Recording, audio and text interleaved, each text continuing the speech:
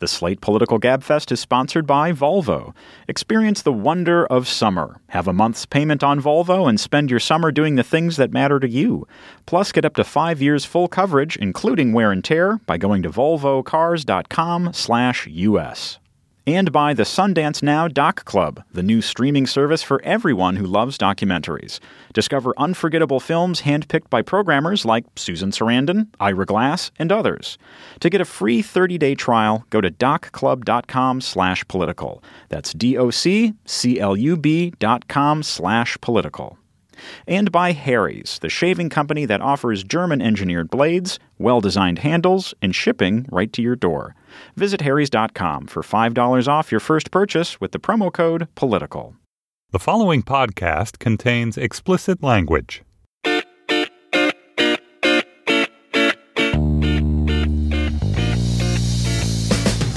Hello and welcome to the Slate Political Gabfest for June 5th, 2015. This Gabfest is on Background Edition. I'm David Plotz of Atlas Obscura. Emily Bazelon of the New York Times Magazine joins me from New Haven. Where are you, yes. Emily? Oh, no, that's true. I thought we could make a secret of it since we're on Background. Yes, I am in New Haven. It's right. Someone says that Emily is in New Haven. And John Dickerson of Face the Nation is, where are you, John? I'm in Manchester, New Hampshire. In Manchester, New Hampshire. So we're going to stop. We're going to just pause for a minute to kvel because John's first show is this weekend. So if you do not watch Sunday shows, now you have something to do on Sunday morning. John, what time is Face the Nation on? Well, you'll have to. It depends on your you have to check your local listings. It's on 10:30 in D.C., but you have to check your local listings.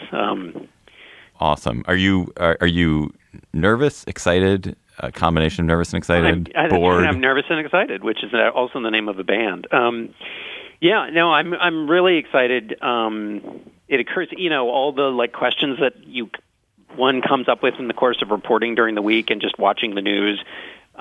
It's great to be able to do something with all those questions, and so it's going to be really fun. It's just going to be.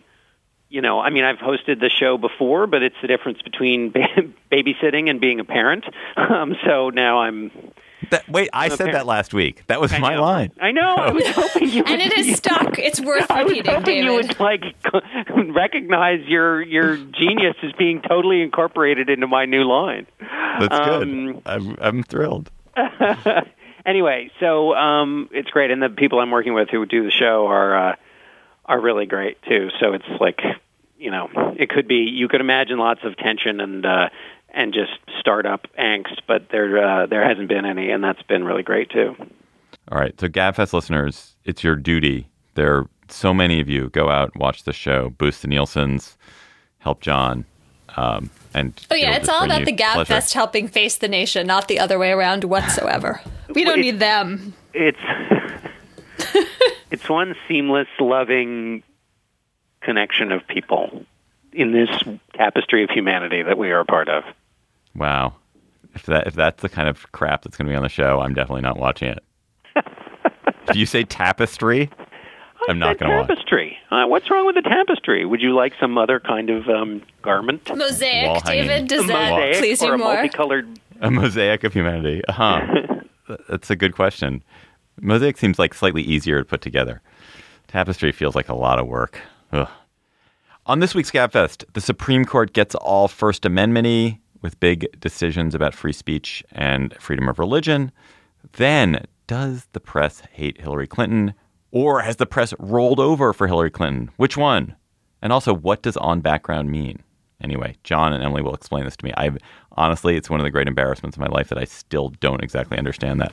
You don't understand it because there's no agreed upon meaning. Okay, wait. We'll save it. Save it for the segment. And then Call Me Caitlyn, what we've learned from Caitlyn Jenner's arrival.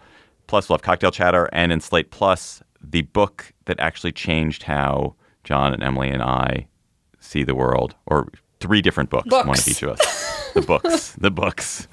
For more grammar and use of plurals, we're going to have a live show on July 29th in Washington, D.C. Slate.com/GabFestDC. Slate.com/GabFestDC. It's at 7 o'clock at 6th and I.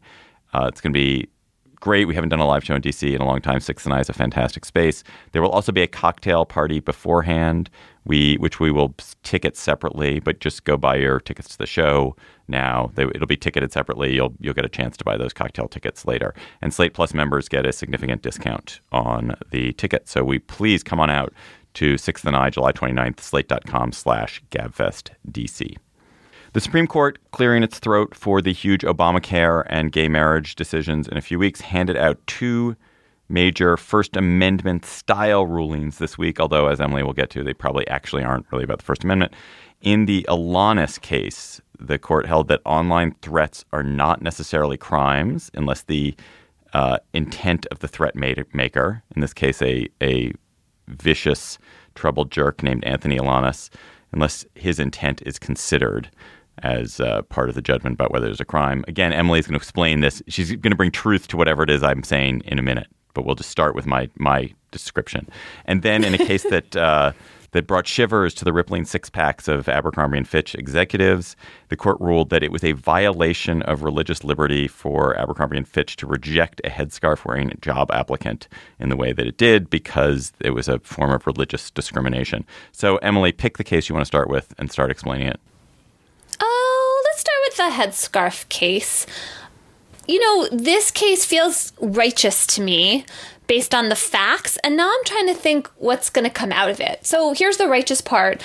Samantha Eloff wears a headscarf, goes into Abercrombie & Fitch, applies for a job, gets rated as a good hire, but she's wearing a headscarf. And so the person who interviews her says to a higher-up, hey, is this a problem? Does this violate our policy against wearing caps? And is told, yes, it does violate our policy. And so then must have told Eloff, you know what, we'd like to hire you, but we can't because of your headscarf.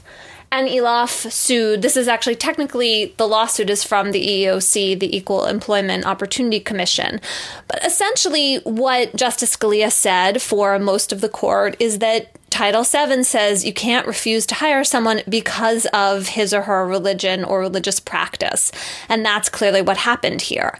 To the extent there's a dispute going on among the justices, because there's a concurrence from Alito and a dissent from Clarence Thomas or something like that. I may be mixing up the two cases. Right. But essentially, oh, good. And essentially what they're arguing about is whether the employer should have to have actual knowledge of the religious practice. In other words, does it matter that it's really pretty clear here that Abercrombie & Fitch thought that the headscarf was being worn for religious reasons, or should Eloff have had to come out and say, hey, by the way, I wear this headscarf because I'm Muslim, and if you have a problem with that, well, I have the freedom to wear it as a matter of freely practicing my religion. So that's really a question about where the burden lies in a case like this. Is it with the plaintiff having to prove that she told why she was wearing the headscarf, or is the employer take on the burden of, well, we saw this headscarf, obviously we could infer why she was wearing it, and we should have known that this was a violation of her religious rights if we didn't hire her. And I wonder what you guys think about that going forward. Are we better off in a world in which employers have to make fairly logical deductions from people's religious presentation of themselves? Or do we want the religious adherents to have to say, hey, I just want to flag this for you? Can I actually ask him a different question before we get to your question, Emily, which is, sure.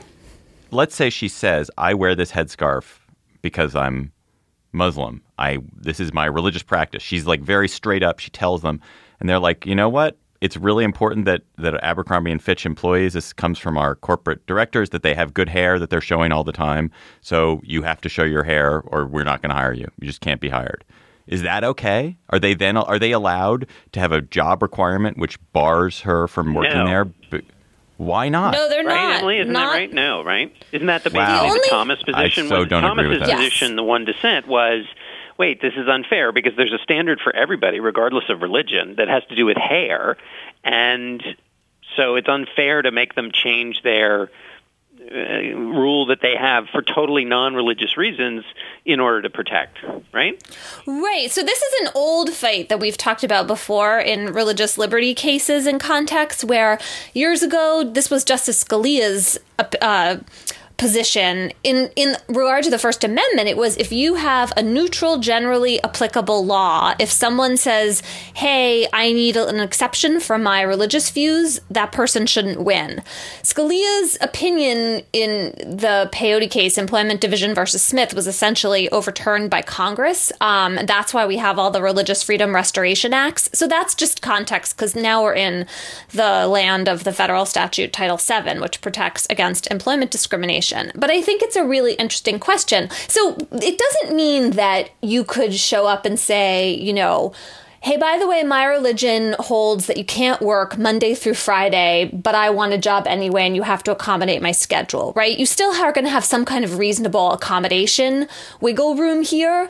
And I'm not sure why Abercrombie and Fitch would be able to argue that you can't be a good Abercrombie and Fitch salesperson and wear a headscarf. You mean how they would have to show presumably some real damage to their, like why the interest was greater for proper head, whatever. Are they allowed to do that? And protecting Can they do religious that? belief.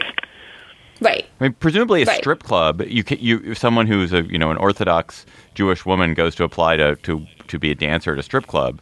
Because that happens a lot. Those Orthodox Jewish women, it's all the land of we live in the land of stupid hypotheticals. It's your Supreme Court that poses these stupid hypotheticals. But that's like a really ridiculous one, because the whole thing about being an Orthodox Jewish woman is that you don't show those parts of your body. But okay, go ahead. But let's say it's going to be a super edgy strip club. That's right. On what are they allowed to not hire her on the grounds that she won't? I don't understand. This seems to me. I'm with Clarence Thomas here. I'm with Clarence Thomas. I don't understand why you can't. Employer in the United States, the United States military. You can't have a headscarf in the military, right? Well, that's because the guy wearing his kippah lost years ago, the guy at the Navy. And maybe he shouldn't have lost. Maybe we think that's silly because, what is it really? But essentially, in that case, the Supreme Court said we're not messing around with military regulations. You might even just carve that out as a special military rule. The amount of religious accommodation this country gives to people is absurd. This country what is are you talking about? What do we do? I don't want to be France, where you show up with a headscarf and you can't go to public school. But good, because that does seem awfully biased. This does not seem to me. Look, Abercrombie and Fitch. If you think they're a bunch of anti-Muslim prejudiced employers, don't shop there. Boycott them. Announce it. But as a private employer, to make the fact that they want people to show their flashy hair as a condition of employment. That seems to me a totally legitimate thing that a private employer can do. Totally legitimate. I really guess I disagree with that. I mean, I understand the appeal of Thomas's position about neutral, generally applicable laws, but that's just not very much in line with the religious freedom tradition in this country. And to me, the reasonable accommodation line and test seems like the right one. I mean, maybe it's not reasonable to wear, a wig if you're an Orthodox Jewish woman, or a headscarf if you really want to be a religious person working in a strip club. And maybe the strip club should win and Abercrombie and Fitch should lose, because I just can't see why, if you walked into an Abercrombie and Fitch, you would care whether the salesperson was wearing a headscarf. Well, it's a pretty stupid rule. I'm not saying it's not. I'm not saying it's one that I would have if I were my business. We shouldn't have people be able to discriminate against religious people based on it. If it's their business and they've made a decision, it's really important for us economically that we do this. Seems to me like that's okay. So you don't think so? It's a private business. Do you think the Title VII saying that employers can't reject people for religious practice because of a religious practice? Do you think Title VII should be overturned, or you think the court interpreted it in an overbroad way here? I don't know that it should be rejected, but I think that if you want the accommodation, if you're the employee who wants the accommodation, you've got to take some steps. I don't see why we have to privilege every single thing that someone says is essential to their religion. Well, the take some steps idea is actually the question I started out with, which is maybe the applicant does have to put the employer on notice. But then when I was thinking about the job interview, do you really want to have to bring this up on your own? Shouldn't they at least have to give you an opening? Because it seems like a lot in a job interview to be oh, by the way, I wear a headscarf and I can't take... I don't know. That and seems also, you don't know necessarily which of your religious practices are going to conflict or clash against their hiring practices. I mean, you don't know where. So then it's a religious test because presumably anything could. Since it would be hard to draw the line. So, for example, what if on Saturdays you couldn't work because you were at, you'd have to kind of outline all of your different religious practices, and then doesn't it become kind of you're having to pass a certain test based on religion, and that doesn't seem right.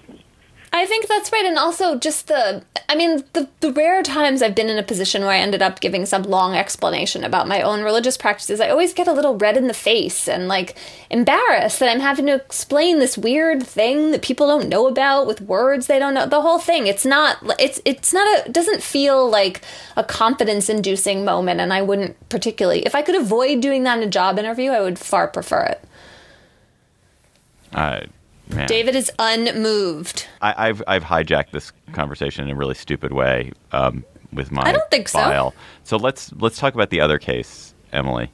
Alanis. Yeah, Anthony Alanis. I'm sure we talked about him months ago. He's the guy, right. So he's the guy who wrote these really vile, in my view, clearly threatening Facebook messages to his ex-wife. And he won, I guess. I mean, he's already done his prison time. It's not even really clear what happens next to this case. And I just have to note that he got out of prison last year. Well, now he's back in jail because he was living with another woman who said she didn't feel safe with him. Her mom came and he allegedly hit the mom on the head with a pot. So he's sounding like a real winner, this guy. But in any case, what happened to this case in front of the Supreme Court? Most of the justices sided with Chief Justice John Roberts in an opinion that said that the jury instructions were wrong because they allowed the jury to find Alanis guilty simply based on the reasonable fear that his ex-wife would have had of these messages, not based on anything about his own state of mind. And what Roberts points out is that in the criminal law, you almost always have some kind of knowledge, state of mind requirement involving the alleged criminal as opposed to the audience. But then Roberts stopped short of answering what the standard would be. And so the criticism from Alito in particular on this one is, and I think Thomas too, actually, is wait a second, tell the lower courts like what standard they're supposed to be using here. And Alito and Thomas both think that recklessness would be a good standard to use. So the idea would be that the jury doesn't have to find that Alanis intended these messages as a threat, just that he either knew they were a threat or might have known, should have known. That's essentially what recklessness is. That seems like a pretty good compromise position to me. It wasn't really briefed. So, in that way, the Supreme Court kind of like applies the brakes and says, next case for that one, it's not resolved, which I don't think is going to be helpful for the lower courts. And my fear about this case is we're going to see even fewer of these kinds of true threat prosecutions, which is bad because a lot of these threats are going on online. And when they're made by people in a kind of domestic violence context, which is what this was, where you have a restraining order, you have some proof of, potential for violence, there is a really strong correlation between making threats like this and actually hurting someone. And then there's also just the cost of being threatened and what that fear, how it can make you change your life in ways that are really burdensome. This is not just free speech. And actually, this wasn't a First Amendment case. The court also didn't get into that. But anyway, those are the sort of ripple effects of this decision that we're just going to have to see how they play out next. Emily, if this guy does go and commit a crime or does anything close to the things he was threatening doing, could then what was once considered merely an expression of free speech be used against him to show motive? Yeah, sure. I mean, motive is like not an actual requirement of showing a crime, but it could certainly be used. I mean, certainly the prosecutor would introduce it as evidence if there was not a guilty plea. Yes, it would be relevant to his state of mind, to showing, what he was thinking about doing. It would pass the relevance test. Is the crime of a threat the threat or the damage of harm, the psychological damage that the person threatened feels? It's the latter, but thus also the former, right? So the line about this from Justice O'Connor is, threats don't have to be carried out to cause real harm, and that's why we ban them even when they're just speech. They're clear and present danger, right? That's when one of the exceptions to freedom of speech under the First Amendment is if it poses a clear and present danger. And there is the Supreme Court has said that threats fit that standard. But if I sit around muttering in my house, like I'm going to kill her, I'm going to take her, that's not a threat. It's only when the threat is made in such a way that somebody receives it. Yes, that's right. That it becomes but is it received it? I thought the whole point in this case was that he didn't. Isn't there also something about whether what you're doing is going to threaten another? So to David's muttering example, if he mutters and then you hear it and you feel threatened, but he doesn't know you're hearing it, wasn't that the case here? That basically the ruling was that the conviction was based on the premise that he was convicted without proof that he knew that what he was writing would be a threat. Isn't there something about what's in his head? Yeah, because he made this, in my view, completely implausible argument that this was therapy for him. He's really, stars-crossed rap artist, and he didn't intend these as threats in the least bit. That it wasn't for the purpose of making a threat or with knowledge of making a threat that he was putting out these posts. I mean, in my view, if the jury had been correctly instructed, they still would have convicted him because that just is clearly a ruse. Like it just doesn't hold up when you look at the evidentiary record, the timing of the restraining order, and when he was posting what. I find it just to be completely implausible. And so in that sense, in this case, I don't think the standard matters that much. It's looking ahead to, okay, if you're the cops and you have these threats and you're a prosecutor, you're thinking about pressing charges, are you now worried, well, gee, now I have to show that this guy, knew or issued them for the purpose of making a threat. And if recklessness isn't good enough, is that too high a bar? Maybe I just won't bring this case to begin with. That's what I'm somewhat concerned about. I think I've changed my position since we talked about this last time, and I'm much more simple. I think I'm aligned with you on this, Emily. I think. Oh dear, we agree. Oh well. Yeah, we agree. Oh dear. John, do you care to disagree? Do you care to stand up for extreme free speech in this case? No, that's your position, David. I know, but maybe John, now that he's hosting a major network television program, he's taking on a whole new set of Actually, positions. The first thing he's going to say on Sunday morning is that he dearly wishes to strangle David Plotz. That's going to be his first line. But see, I wouldn't care if he said that. The GabFest is sponsored this week by Volvo. It's time to experience the wonder of summer. Leave early, wander more, stargaze, do it all. Have a month's payment on Volvo and spend your summer doing the things that matter to you. Plus, get up to 5 years of full coverage, including wear and tear. The Wonder of Summer event from Volvo. Go to volvocars.com/US or test drive a Volvo at your local dealer. The poor Hillary Clinton campaign. Last Thursday, they nicely invite a bunch of journalists, including our very own John Dickerson. He'll give us details. No, he will not. They invite them in to talk strategy and preparation. Everyone agrees it's on background. Again, we're going to talk about what that means.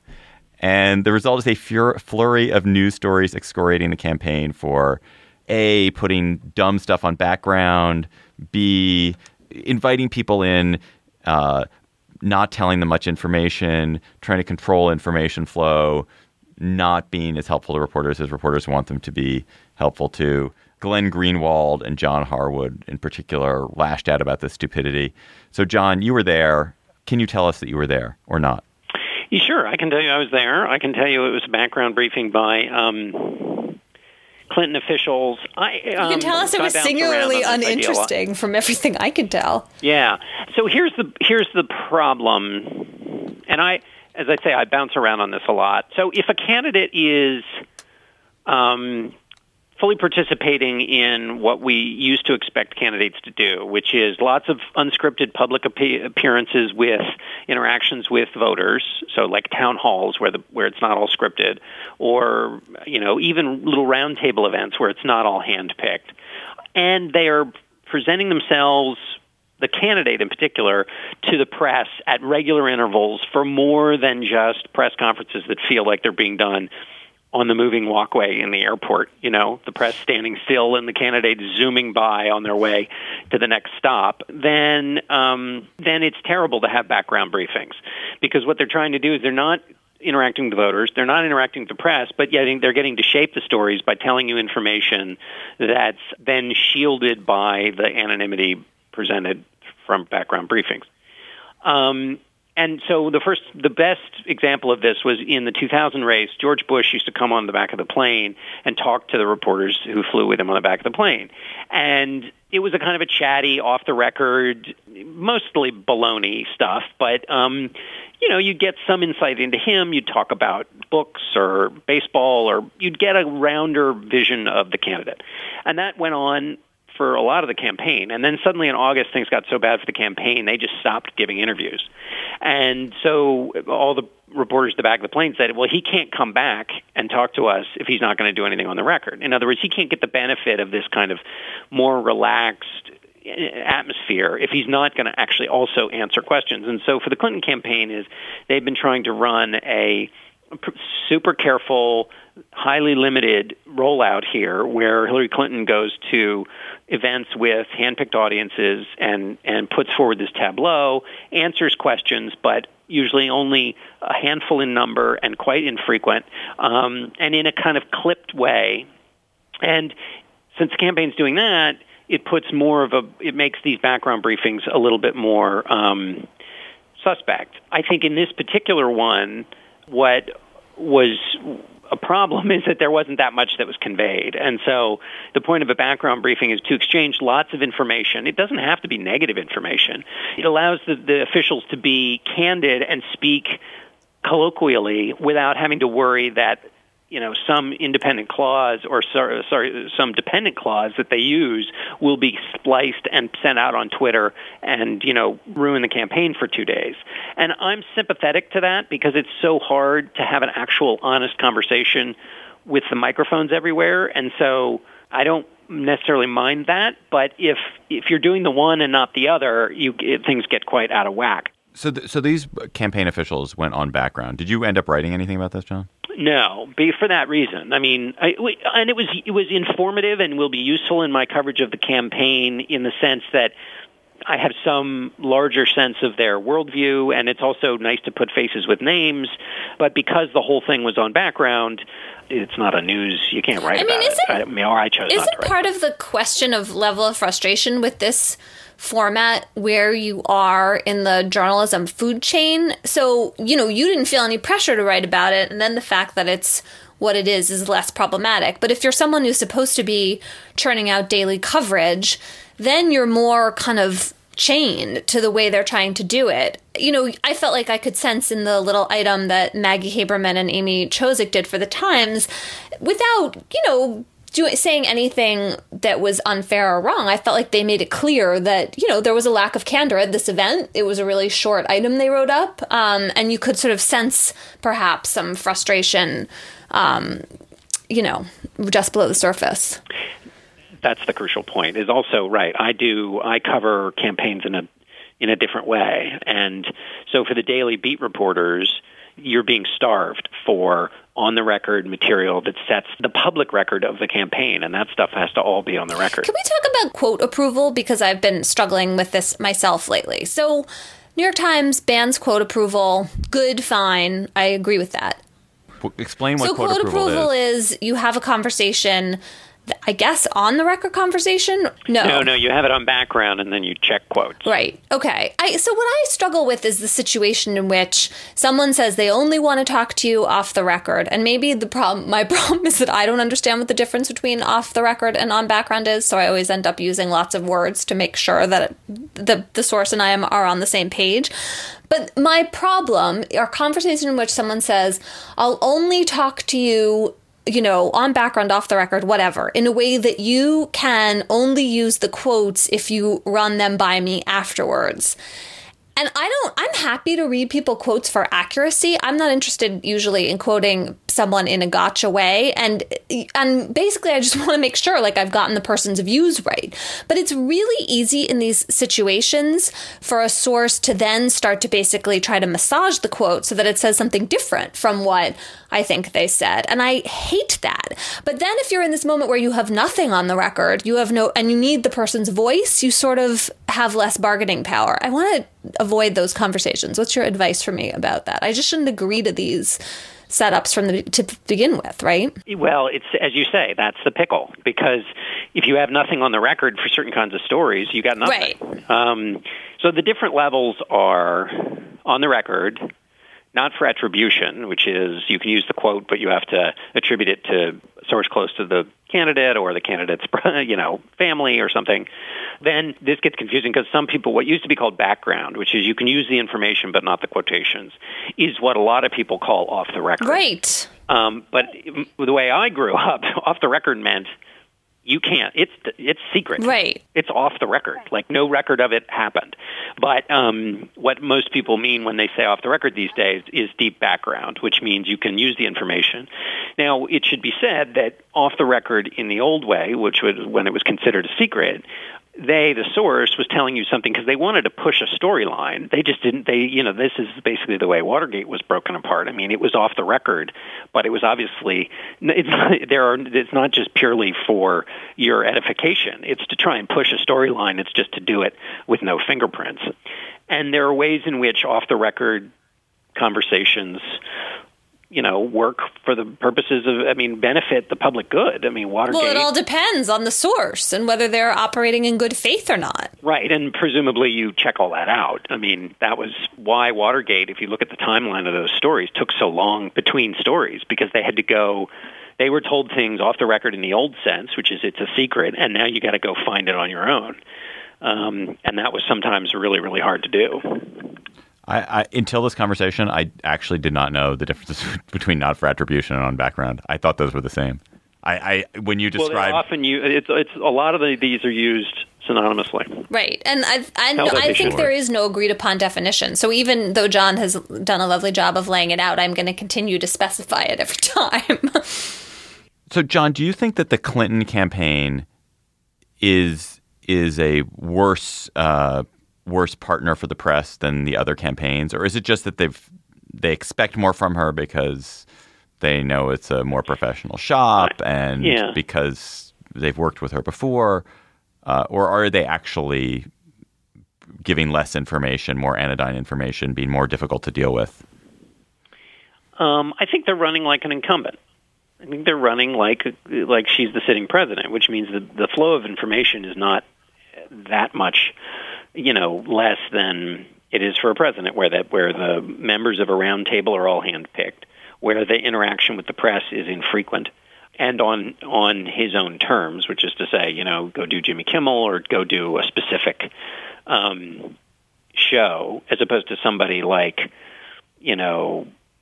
any of the Republicans who are running, who not only have interviews they do, but they're have questions yelled at them on the road and in rope lines, and who, whether there's the expectation they're going to talk to somebody pretty frequently and often. I think there is a period of breaking each other in with candidates and campaigns, where the campaigns always and presidencies always want to start it on their terms, and the press wants it to be on the press's terms, and they fight it out, and that's what we're in the middle of here.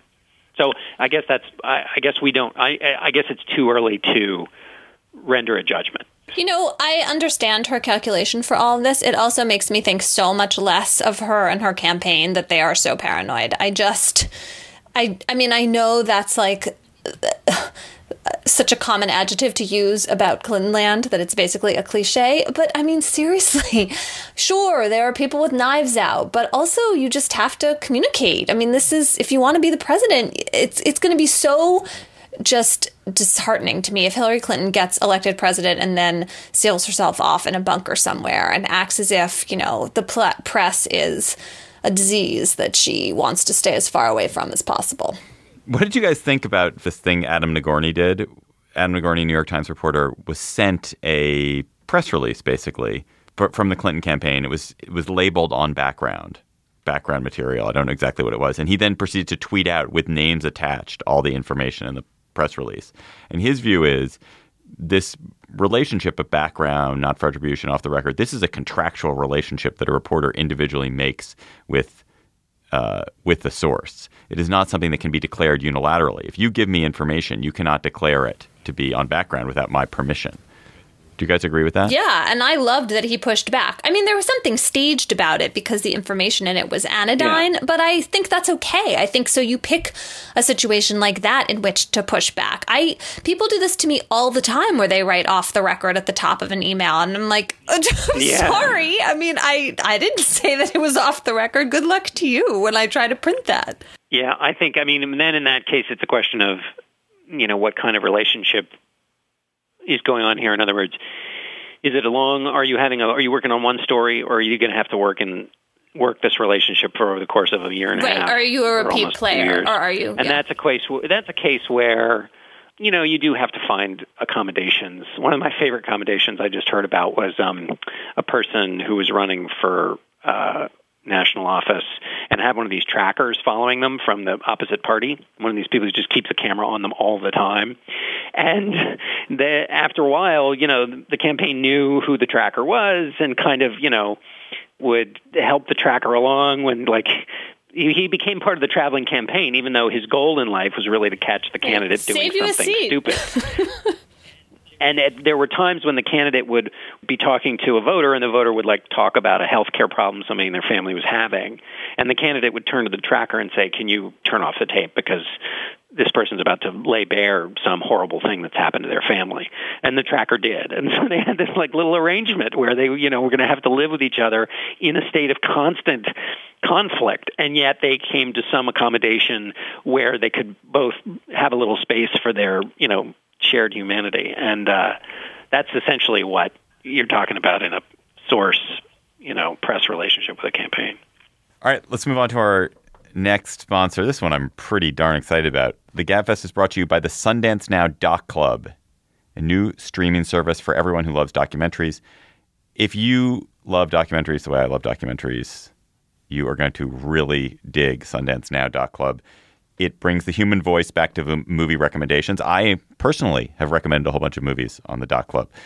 There's a page of GabFest or Plots recommendations. The David Plotz documentary extravaganza. I'm going to go look. Or are you going to tell us? The documentary films are handpicked by expert programmers with unique perspectives, or by cultural icons like Ira Glass or Susan Sarandon or David Plotz. I always think of those three names in the same breath. They go together. They definitely go together. We all have good glasses. The Doc Club's library of documentaries includes incredible stories of all types, including crime, history, politics, music, and sex. It's a really, really great set of documentaries. And as a Sundance Now Doc Club member, you get exclusive benefits like free movie tickets, access to film festivals, award shows, and more. So I recommend a whole bunch of films, but the one I put at the top of my list is The Queen of Versailles. You guys surely have seen The Queen of Versailles. I have not watched it, so now I will go put it on my list. John, have you seen it? I have not, no. Oh, God. So it's this great documentary about Jackie and David Siegel. David Siegel has made a fortune in the timeshare industry. Oh, yes. Yes. I remember when the Culture Gabfest did this one. Yeah. And then so his wife, Jackie, much younger wife, and she sets out to build the largest house in the United States. And then midway through building the house, they run into some financial problems, although not financial problems which they would overcome. But it's an incredible portrait of how the rich live, about a particular family, about a particular marriage. There's scenes you'll never forget, like with the dog shit on the floor, or the nanny who literally lives in a dollhouse. Like they had a full-size dollhouse and they didn't use it. The kids didn't care about it, and the nanny, that was her bedroom. The movie is incredible. Anyway, it's at Sundance Now Doc Club, which is offering a free 30-day trial for our GabFest listeners to give you a chance to try out their service. So you get your 30-day trial at docclub.com/GabFest. That's DOCCLUB.com/GabFest. Caitlyn Jenner. Call Me Caitlyn on the cover of Vanity Fair. Photos by Annie Leibovitz. The woman who was formerly Bruce Jenner has introduced herself to the world as a woman. There's been almost universal welcome and praise. A few misplaced pronouns that some people got pretty worked up about. We can talk about that. A little bit of grumbling from people that she has gotten privilege, grumbling from people like Emily Bazelon, that she gets privilege and surgeries and status that other people in her position may not. just trying to create a little friction for the discussion. Okay, great. So, John, were you surprised by the level of enthusiasm for Caitlyn Jenner? No, because of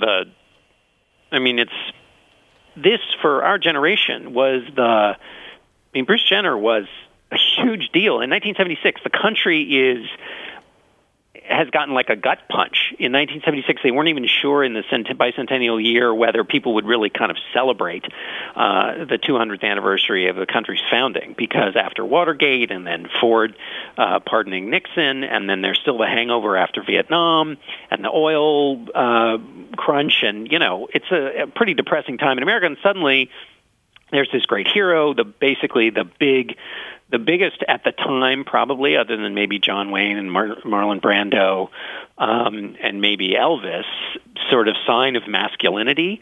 So as a kind of American generational thing, that you could get a real great essay out of that, about where we are now with this one single human. That's all pretty interesting. But I wasn't surprised because of the kind of, it's a white-hot thing in an age where white-hot things really have their moment. I mean, also, let's give some credit where credit is due. She has gone through a transition at a moment when the vast majority of Americans, I think, according to polls, don't personally know someone who's transgender, and put herself out there and explained in a pretty good interview with Diane Sawyer some of what was entailed. And, this is like the next door of the current civil rights battle, in which transgender people are asking for rights that they should have, don't have yet, legally speaking. It's still legal in most of the country to fire someone for being transgender. You don't get to serve in the military. There are these, various unnecessary legal barriers in people's way that are doing real harm, not to mention just all the stigma that's traditionally been associated with. And she's helping to break through all of that. So I feel like that's the first thing we need to recognize. Right? David, you must agree with me about that, right?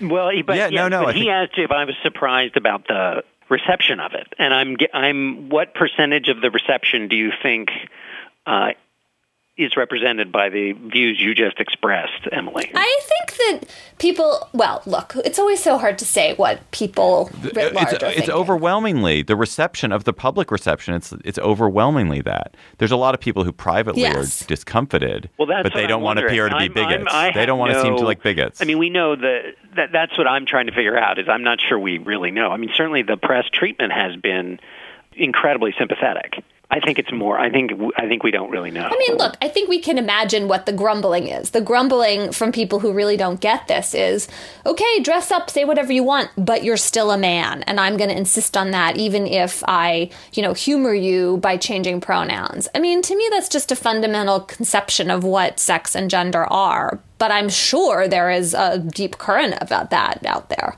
Yeah, I think there is, but I actually think that the easy ones on this are going to move pretty quickly. The fact that she is rich, white, and a Republican are going to really help in terms of getting Republicans in particular and conservative people to be like, oh, okay. And I think that the easy parts of this are going to happen pretty quickly, which is that the overt discrimination and the nastier laws are going to get taken care of, and society will move fairly quickly in that shift as we kind of have on marriage equality. The harder ones are going to be: do you have rights to be funded to make a transition? What are the rights of children, parents and children? Like what is it that parents can and should do for children who express this? And those are where the hard issues are going to be. I think the sort of general acceptance of trans people that's going to happen very quickly. I have a different kind of question about Caitlyn Jenner and this Vanity Fair cover, which was that what struck me about it, alongside my cheering for her, was concerned about just how glamorous it is and how she didn't let us see any part of the difficulty of transitioning, which is so hard for so many people. And clearly, because she's super rich, like, she was able to do it in this way where she looks like an amazing, very traditionally beautiful woman, especially as packaged and airbrushed by Vanity Fair. And look, I mean, this is hard enough, so maybe it's not fair of me to be asking for anything else from this woman, but there is this part of me that sort of felt a little bit like, oh my God, if I was struggling with this myself, would I just feel defeated by the perfectionism of this? And I was reading Laverne Cox, my very favorite Orange is the New Black character. I mean, that's her real name, not her character name, but I love her on that show. And she had a really thoughtful Tumblr post about this because she's also presented herself as gorgeous on magazine covers. And, I think, though, is more, at least in her post, was more self-aware about how that can read and how that can be a difficult image for people who can't attain it. At first, I had the same reaction you did, and then I realized I had no idea.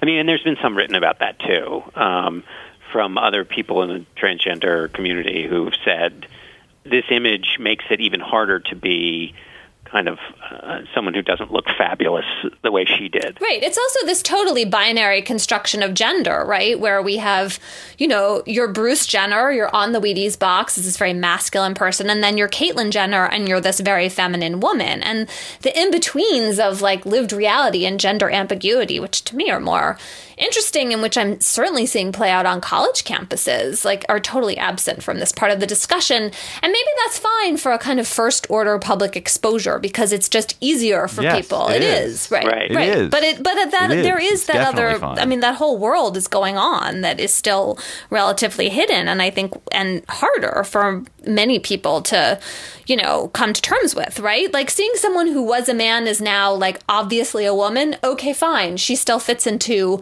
the box you're expecting. Looking at people who are not clearly male or female is trickier for a lot of us. You know what is strange for me, or it's not strange. I totally noticed this, and I totally date it to my first awareness about Bruce, now Caitlyn Jenner, that she was going through this transition, is how more frequently I see people who I probably are trans people in just my daily life. There's than I used to, and I don't know whether it's that there are more people who are out in the world, and I live in an urban environment and likely to run into them, or it's just that now people are visible to me who weren't visible, it's probably some combination of both. How self-conscious do we need to be about these pronoun questions? The AP, Associated Press, got absolutely bazookaed because they used a male pronoun for Caitlyn Jenner in a tweet, and they realized their mistake and corrected it. But the response was savage. It was savage and rapid. But it seems to me like this is a situation where people are going to make pronoun errors. I'm even in this conversation, I find myself discomfited. I don't really know is trans people the right word? I think it is, but maybe it's not. Yeah, trans people sure. is fine, and transgender is a lot better than transsexual, which people used to use. Well, I think that considering that Caitlyn Jenner talks about making the pronoun mistake herself, I think that everyone needs to calm down a little bit. And also, this is quite an extraordinary change in people's lives, and so that's another reason everybody should kind of mellow out. Do you remember, David, growing up, Renee Richards? I wrote about her. Sure. That's right. For the Jewish Jocks book, you did. Yeah. Yeah. I mean, she really was a pioneer. Yeah. That was. I don't really have any more to say than well, that. we should just say she is a famous tennis player. Right. And an ophthalmologist. So the TV show Transparent, which I know David has watched, I don't know if you've seen it, John, but to me that's like an example of the kind of second order visible transitioning we're talking about. I mean, it's fiction, but it's I love that show, and the depiction of transitioning, I think, is really valuable. But I was also thinking about an interview that Terry Gross did on Fresh Air with Jill Soloway, the creator, in which there was pronoun confusion, but also confusion around the word parent for Jill Soloway's former father who has transitioned to become a woman, and then the pronoun they, which I think is actually much harder, at least for me. Switching to he to she is still grammatically correct. When people ask to be called they or something else, I get all tongue-tied, and that seems hard. I'm not quite sure what to do about that. Do Bruce Jenner's children now call him their father? Can you be a father who is a woman? I think they said that they did, that they both thought of Caitlyn Jenner as a woman and still thought somehow of their father as their father. I mean, we can all handle some ambiguity in our brains. Not me. We have another... No, I'm kidding. I can handle a little bit of ambiguity. We have another sponsor this week, a perfect Father's Day sponsor, friends. Harrys.com. So I think all men here, maybe even the women, I don't want to discriminate here. We're taught to shave by their father. I was taught how to shave by my father. Were you taught how to shave by your father, John, or not? I don't think so. I think it was my older brother. Really? Well, I specifically remember, and because I have a son who's approaching that age when he's going to have to start shaving, and thinking about the way my father taught me, and he did a really good job. I enjoyed it. But now it is our turn to teach our fathers to shave better. For Father's Day, listeners to the Gabfest are going to get $5 off the limited edition Father's Day set from Harry's. Harry's, as you know, makes these excellent razors and blades. I just, in fact, reordered mine this week. And excellent shaving cream and gel. So you use our code POLITICAL at checkout. The Father's Day set includes a razor, 3 quality blades, Harry's shaving cream, and a brand new razor stand. And you'll save $5 on your first purchase with our code POLITICAL. The limited edition Father's Day set comes in a sleek box with a customizable card, and you can engrave both the razor and the razor stand. The giftable set is shipped directly to your door, or maybe your dad's door. So Harry's has taken the stress out of finding and giving a good Father's Day gift. So you can get the Chrome Winston set paired with a new razor stand with a Chrome Winston handle, 3 blades, and the foaming shave gel. It's super easy. There's no lines. There's no hassle. Go online and do it. Go to harrys.com, and Harry's will give you that $5 off your Father's Day set with the code POLITICAL just in time for Father's Day. Harry's is giving GabFest listeners $5 off. Order by June 17th to get your set in time for Father's Day. So hurry up and act now. That's HARRYS.com. Enter coupon code POLITICAL at checkout for $5 off. Harry's, a shave good enough to give. Let's go to Cocktail Chatter. John, when you were kicking back, having about 17 drinks after your show on Sunday, he's going to have it. The question is John going to have the drinks before or after the show? But when you're having them, whenever you are, and you're chalking nervously, what are you going to be talking nervously about? My chatter is about one of the 2 Medal of Honor winners that were awarded the Medal of Honor posthumously. World War I heroes. One was Sergeant William Sherman, who was not recognized because he was Jewish. For basically, he was in his bunker and just kept going in and out to rescue fallen comrades. But the other one is the one I want to spend a little more time on, which is Henry Johnson. It was amazing. African-American, was a porter in New York before he signed up to go fight in World War I, was part of the National Guard in New York, was enlisted, and basically because of racism didn't see any action.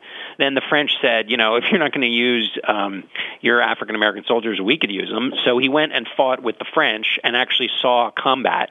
One night is on watch with another fellow, and the other guy's name is Needham Roberts, that'll come back into the story in a second. And they are set upon, the 2 of them, in the middle of the night as they're on their watch, by a raiding party of Germans.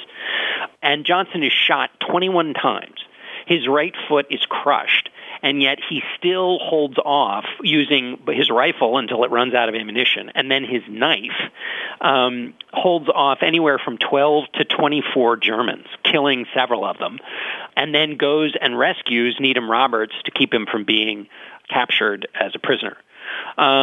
It's an amazing story. So Johnson is awarded the highest honor by the French, gets an award from the U.S. Army, and is a part of actually a ticker tape parade, but at the end of his life is discharged without any recognition of his military injuries and ends up dying basically alone and destitute. Chuck Schumer starts working on trying to get him recognized for his Medal of Honor. And a staffer for Schumer, who I talked to this week, Caroline Wexelbaum, who was a constituent liaison who dealt with Veterans Affairs stuff in 2010, starts trying to build the case for why he should get the Medal of Honor. And what this requires is two things. One, a sign that the chain of command knew what Johnson was up to, and then there was a contemporaneous account of what he'd done.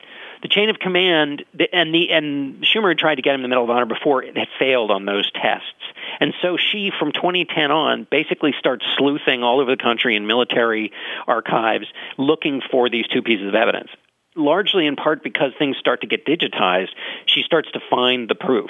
One of them was General Pershing used to send back dispatches from the front. And in one of them, he mentions Johnson, which is a big deal. He's an African-American, but Pershing hears this story of this heroism and writes about it. That gets digitized, and she discovers it. Another part of the chain of command wrote a letter that then got, in 1920, read into the congressional record, which then, when it gets digitized, she's able to establish that other part of the chain of command. Then she has to find a contemporaneous account, and the only person who can do it is this Needham Roberts, or who's even in a position to do it because that was the other person on the watch. And it turns out she discovers that the private collections of the letters from Needham Roberts existed, but then had been sold. She tracks down and finds the letters, and it turns out Needham Roberts had written about what happened that night. And the accounts are a little bit, obviously, fuzzy, in part because Roberts was unconscious for part of it, and also because, there was some of the contemporaneous telling of the story of Johnson's life. Anyway, they put together in Schumer's office a 1,258-page dossier making the case for this Medal of Honor winner, all basically because of the great research by this Caroline Wexelbaum. And that's what happened this week. He finally got the Medal of Honor. That's amazing. Emily. Chatter. What's your chatter? I have been talking a lot about an essay in the Chronicle of Higher Education by Laura Kipnis, who is a professor at Northwestern. It's an essay that's called, I think, My Title IX Inquisition. And it's excellent ammunition for anyone who is having doubts about the more aggressive interpretation of Title IX that's leading, the interpretation, I should say, by the Obama administration, which is leading schools to do more to investigate complaints of sexual assault and harassment. And the reason I'm saying that about Kipnis is that she wrote another essay in the Chronicle of Higher Ed, which was the basis of a retaliation complaint from a grad student, I believe, and maybe also an undergrad at Northwestern. And she just details this Kafka-esque, time-consuming, expensive process in which this complaint about her essay as retaliatory was taken super, super seriously. She's since been cleared of the charges, but I don't think that we can really rest assured by that result because, the idea that you can be retaliated against by someone who has no supervisory authority over you for speech that's otherwise lawful just seems like a real problem, especially in the context of free speech in a university. And Kipnis does a great job of just showing how these internal processes can seem sinister and just incredibly secret in this way that it's very frustrating. If you are trying to stick with Title IX in concept, as I have been, to read about this misuse of the law is truly disheartening. And also, Laura's just such a great writer, so I really recommend that essay. Oh, and I guess I should say I got to come in as a guest on the Culture Fest to talk about it this week, which was super exciting since I am a big fan of that show. Yes, you were very good. That's nice of you. I enjoyed that.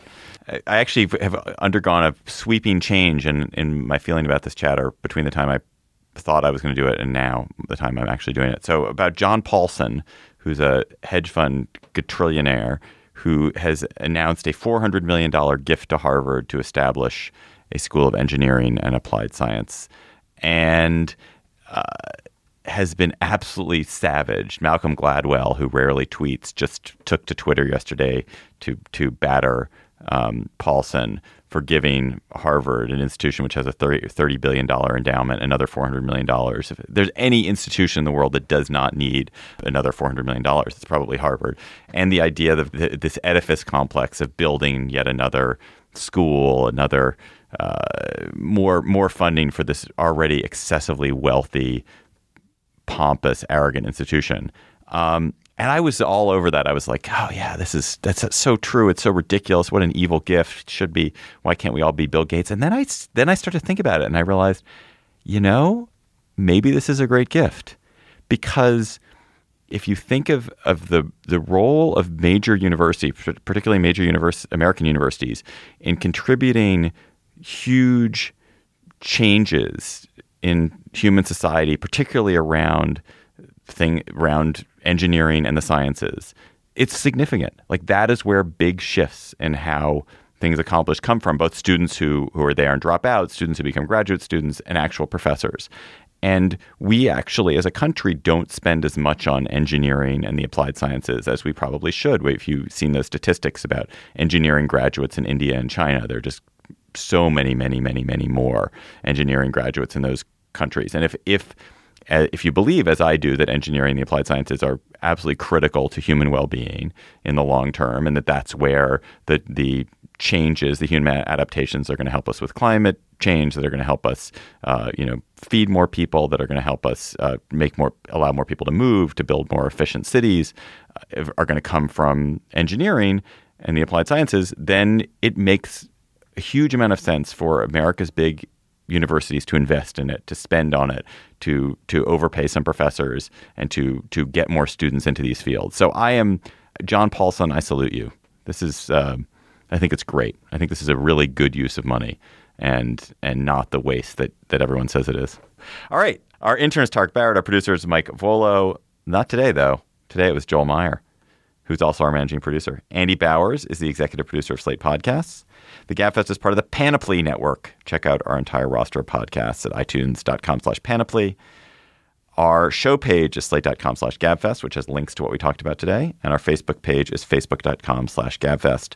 Our Twitter feed is @SlateGabFest. Check the Twitter feed and the Facebook page. I'm sure the cocktail tickets, I'm sure we'll post there that those are on sale at some point. And our email address is gabfest@slate.com. Please subscribe to the GabFest in iTunes.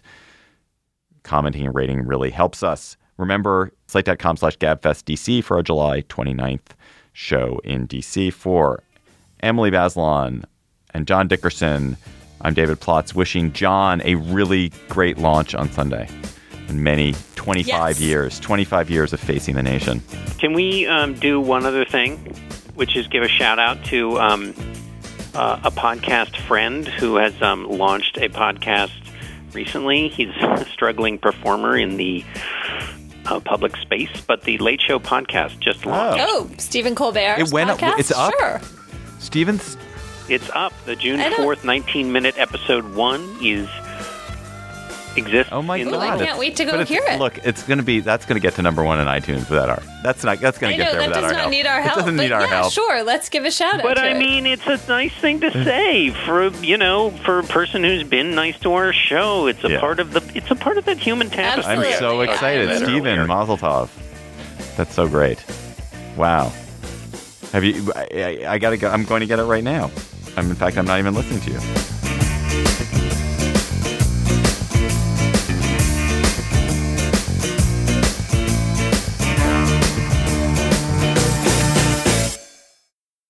Hey there, I'm Karina Kolodny. And I'm Noah Michelson. We're the co-hosts of the HuffPost Love and Sex podcast. Each week, we start with a single question, and then we look to experts, real-life experiences, and listeners like you to find the answers. Questions like, how will artificial intelligence change the future of sex? Or, what is going to a sex party really like? June 4th will mark our inaugural penis episode, which will tell you literally everything you've wanted to know about man's best friend. So abandon your inhibitions and download and subscribe to the HuffPost Love and Sex podcast on iTunes and Stitcher. That's not just the sound of that first sip of Morning Joe. It's the sound of someone shopping for a car on Carvana from the comfort of home. That's a good blend. It's time to take it easy, like answering some easy questions to get pre-qualified for a car in minutes. Talk about starting the morning right. Just like customizing your terms so your car fits your budget. Visit Carvana.com or download the app to experience car shopping the way it should be. Convenient, comfortable. Ah. Hi, this is Dahlia Lithwick, host of Slate's legal podcast, Amicus. If you're listening to this show, you might be interested in Amicus's live show that we're hosting in Washington, D.C. on Tuesday, May the 14th. My colleague, Mark Joseph Stern, and I will be talking to some amazing guests, including Sherrilyn Ifill and a sitting state Supreme Court justice, all about how originalism, a relatively recently invented way of interpreting the Constitution, has taken over the Supreme Court and radically reshaped the law.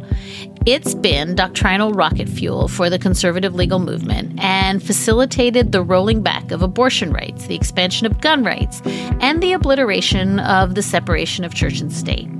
And as another wildly consequential Supreme Court term careers to its end, the court's originalists are on a tear. But there's something you can do about it, and we hope you'll join us in D.C. on May 14th to explore the possible pathways out of the current situation. Go to slate.com/amicuslive for tickets.